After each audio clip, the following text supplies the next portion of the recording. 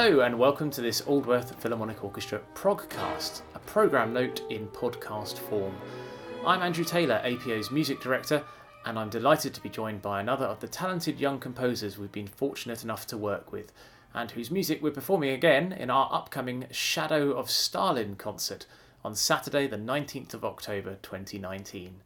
Derry Lewis, welcome to your very own progcast. Thank you very much for having me. And before we talk about the piece I've just mentioned, which is called River Image, but is really River Image Mark II, let's start by talking about your association with APO, which goes back quite a few years now. How did you come across us? How did your association with us come about? Well, I was a bright-eyed 16-year-old, and I was really looking forward to sort of immersing myself in the orchestral world, but I had no experience. And I saw on Twitter that the Aldworth Philharmonic Orchestra are operating in and around Reading. So I sent an email and said, is there anything that I could do? Do you need someone to make a cup of teas? Do you need anyone to fold your programmes? And I was lucky enough that you said yes. So I came along to a rehearsal for one of your performances of Peer Gynt, the entire incidental music. And it just so happened that at the last minute I was required to do some fading for the microphones for the live narrators. Yes, you were thrown right in at the deep end. I think you're being quite charitable there, because actually what happened was that I was looking around desperately for somebody to operate the mixing desk, and I said, do you read music? Yes, you said. And I said, right, here's a score, here's the cues, and you did a brilliant job for us, which was fantastic. You mentioned you're 16. You're not 16 now. You were 16 then. Yes, I was. How old are you now, for people who don't know you? So now I am 21 years old, so that's a full 4 or 5 years later. So you went from volunteering to suddenly writing music for the orchestra. What happened? So I was very lucky that you were planning a concert in Reading Station, and it was all about the route to the river, about the River Thames and also about the Rhine. So you were playing work by Schumann, and you commissioned 2 new pieces by myself and Alice Knight to accompany these 2 great symphonies. So I was very lucky that you asked me to write a piece of music about the Thames. I was also very lucky that you asked me to write a piece to be performed in Dusseldorf, which was for an octet of APO players and for guitar as well, which was very new to me. I wasn't very well versed in writing, especially for wind instruments. I was lucky that my composition teacher, Michael McCartney, was a guitarist, and writing for that ensemble it really opened up my ears to different sounds that you could make that could then be sort of multiplied within the orchestra. It's quite an unusual combination, isn't it, writing for guitar and wind octet? I should probably explain the circumstances around it. So this was a special event which was put on by the city of Dusseldorf at a place called Schloss Eller. We played this delightful concert. 8 of us went over to a little wind octet to play some Mozart and other bits and pieces, and we teamed up with a guitarist who we have an association with, who lives in Dusseldorf, called Arturo Castro Nogueras, who also played some wonderful pieces. And you wrote one that brought us all together. Tell us a little bit more about that piece. So that piece was called Projection, and at the time I was thinking about different ways of projecting sound through materials, sort of what you would do with light. And so this piece was about different colours sort of sliding and smearing over each other. So with all the woodwind and the brass as well, it's quite a homogeneous sound. And then I used the guitar in a way to sort of break up those sort of liquid textures, almost sort of like little specks of light or specks of dust coming through.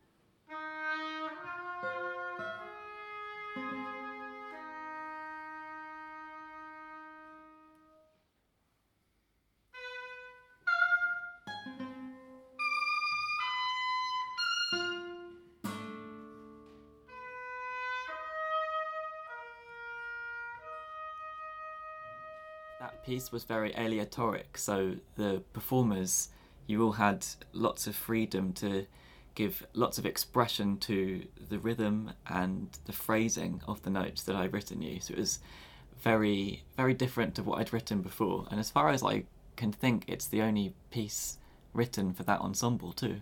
Well, I can't think of any others, certainly. And we should probably explain that aleatoric means that there is a degree of freedom to the performers, which means that really the performance will sound quite different every time. That there's a degree of sort of improvisation and decision making by the performers around a sort of a superstructure of the piece, if you like, in the notated music. Is that a fair description? Exactly, yeah, it's all to do with chance. I've written down the notes, but I haven't written down exact duration, so different notes can collide with each other in the performance sort of uniquely.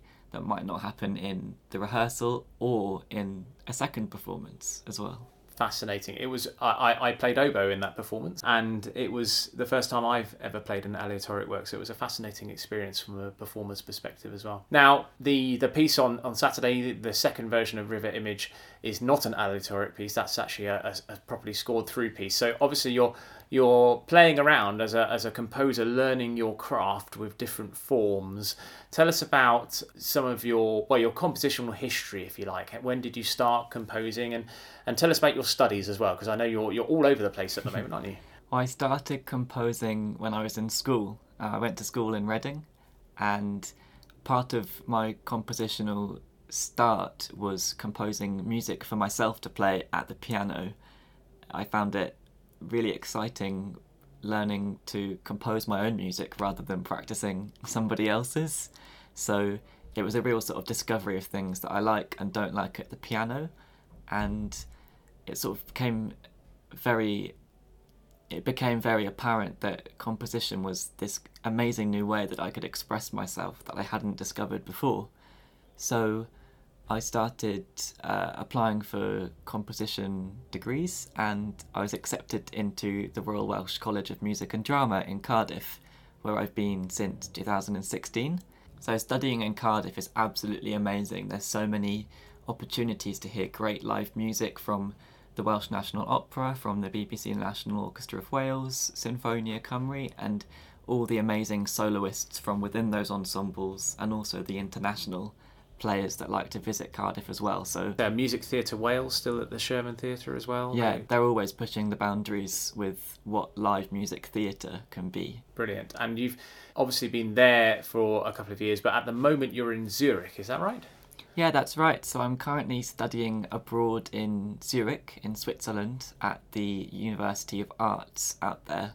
And I feel like a tiny little fish in a massive ocean.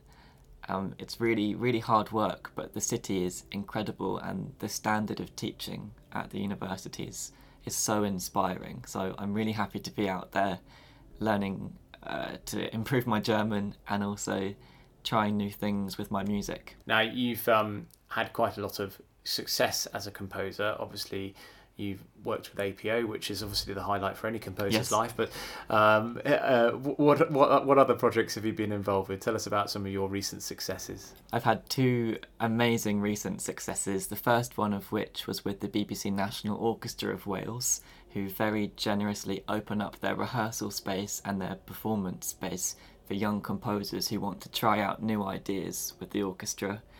And they performed a piece of music that I wrote called Summit Blue. It was conducted by B. Tommy Anderson, who's also a composer, and the composers in association were Hugh Watkins and Tansy Davis. And being in a room with those three amazing people, plus the 70 people in the orchestra who have all had such varied and interesting careers, when you think about the sum of knowledge and experience that they have, I really felt like it was such an eye-opener into all the different things I can do with an orchestra. And it's directly fed back into the work that I've produced for APO. I think you also won a competition recently? I did, yes. So I was up in York at the National Centre for Early Music, and it was their Young Composers competition in association with Liam Byrne, who plays the bass viol, and also with BBC Radio 3. So the brief for that was to write a short piece for viola da gamba and electronics, and we workshopped it up there in York in this beautiful medieval church. And my piece was picked to be performed just this weekend in Bristol in a strange venue called Glitch. So the piece is called Walls of Brass. It is taking inspiration from a play from the 16th century by Thomas Kyd, and Walls of Brass is the main sort of visual inspiration that I've taken from it, to sort of imagine this great golden brassy texture and how I can translate that into sound.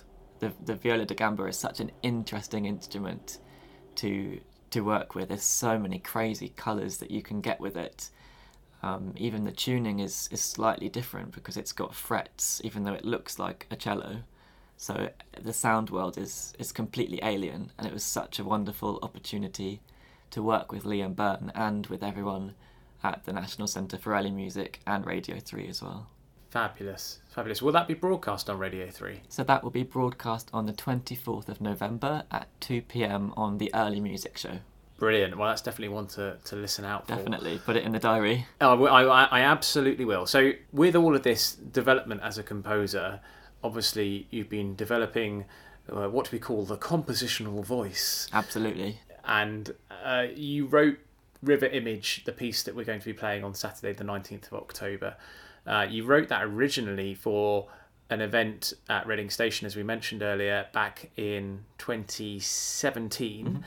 Mm-hmm. It's a couple of years on, and that performance in the station doesn't come without its challenges. It's quite a difficult performing environment with announcements going off and the squeaks of the lifts and the escalators, and of course not to mention trains going past as well. So we said to you, well, we'd like to perform it in a concert context, a formal concert where people can sit down and listen to it without distraction. And you said, that's great, what are you performing it with? And we said, well, we're going to do Shostakovich 10th Symphony and the Grieg Piano Concerto. And you said, how's about I revise it for the bigger forces that are available for the Shostakovich? And I said, great, fantastic, yeah, absolutely. So at the station, the orchestration was the equivalent of the Schumann symphonies that we were also performing, so slightly more limited. Now, I said absolutely to that. I love the idea of a revision, and I looked forward to seeing the score. And then I saw you on Twitter feverishly working away, and eventually, of course, I got the score, and I very, very quickly realised it's a completely different piece, isn't it? It is a completely different piece, but it's very much in the same sound world as the original River Image. You say it's in the same sound world as the original River Image. What do you mean by that for somebody who's not well versed in these matters? When I first wrote the original River Image, I was still in my first year at university, and I'd never written for a full orchestra before. So all of the different sounds available, I was sort of like a kid in a sweet shop, grabbing all these different effects that I could have. And so, especially being in that station, which is quite a forgiving environment for these big brash colours that I was going for, everything was, to me, full of lots of primary colours. It opens with this huge stab, which I hope will grab the attention of all the passers-by, and it sort of mellows out into this much more lyrical section, and then the tension starts building up again towards a huge climax.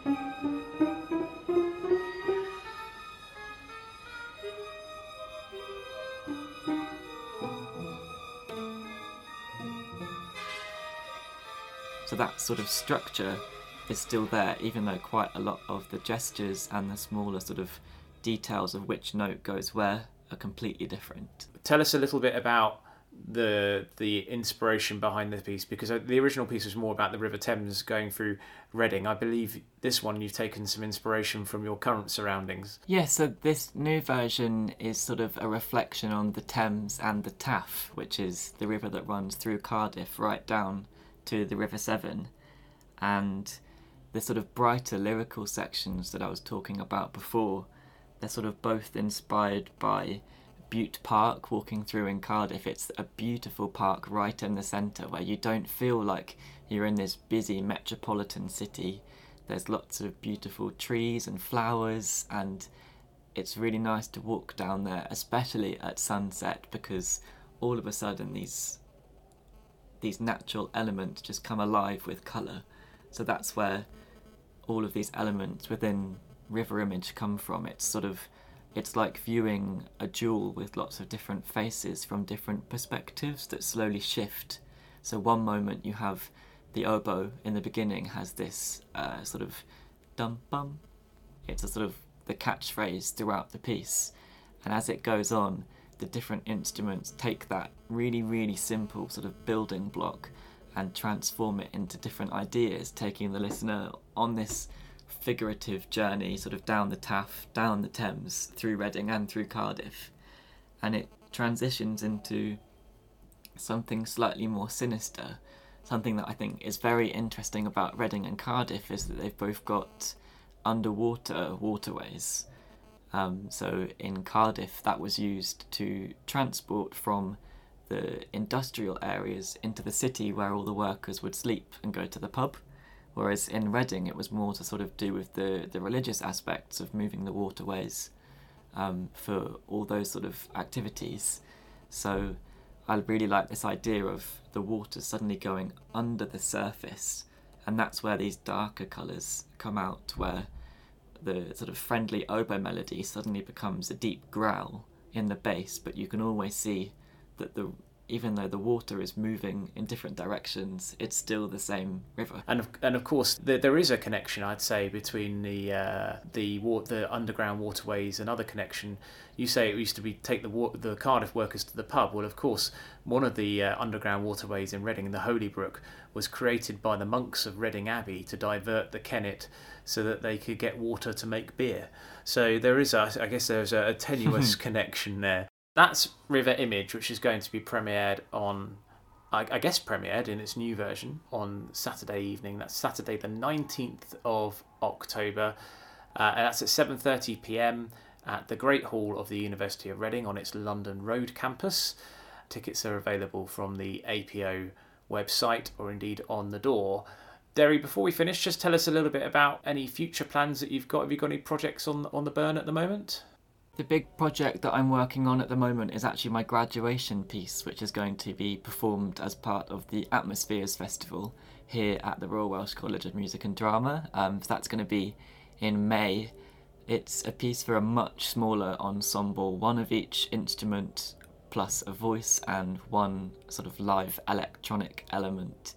And it's taking inspiration from my family's Welsh heritage up in the valleys, all to do with all the locomotives there that were used to bring the coal from the valleys down to the water. Oh, wow. Well, as a railwayman, I look forward to hearing that in particular. When does that have to be handed in by? So the deadline for that is the end of March. So I've got a lot of work to do whilst I'm out in Zurich, and I'm lucky that it's so quiet out there in Switzerland, so I can really keep my head down, focus on thinking about what those sounds are going to be that I want to present as my final piece for graduation. Perfect. Well, all the very best for that, and looking forward to seeing you on Saturday as we rehearse in the afternoon and make the final tweaks and have the players asking you lots of questions and you challenging the players back. I always love that dynamic between the composer and the orchestra, and we'll look forward to that performance of the revised version of River Image this Saturday evening. Derry, thanks so much for joining us, and see you on Saturday. Thank you very much. I'll see you soon.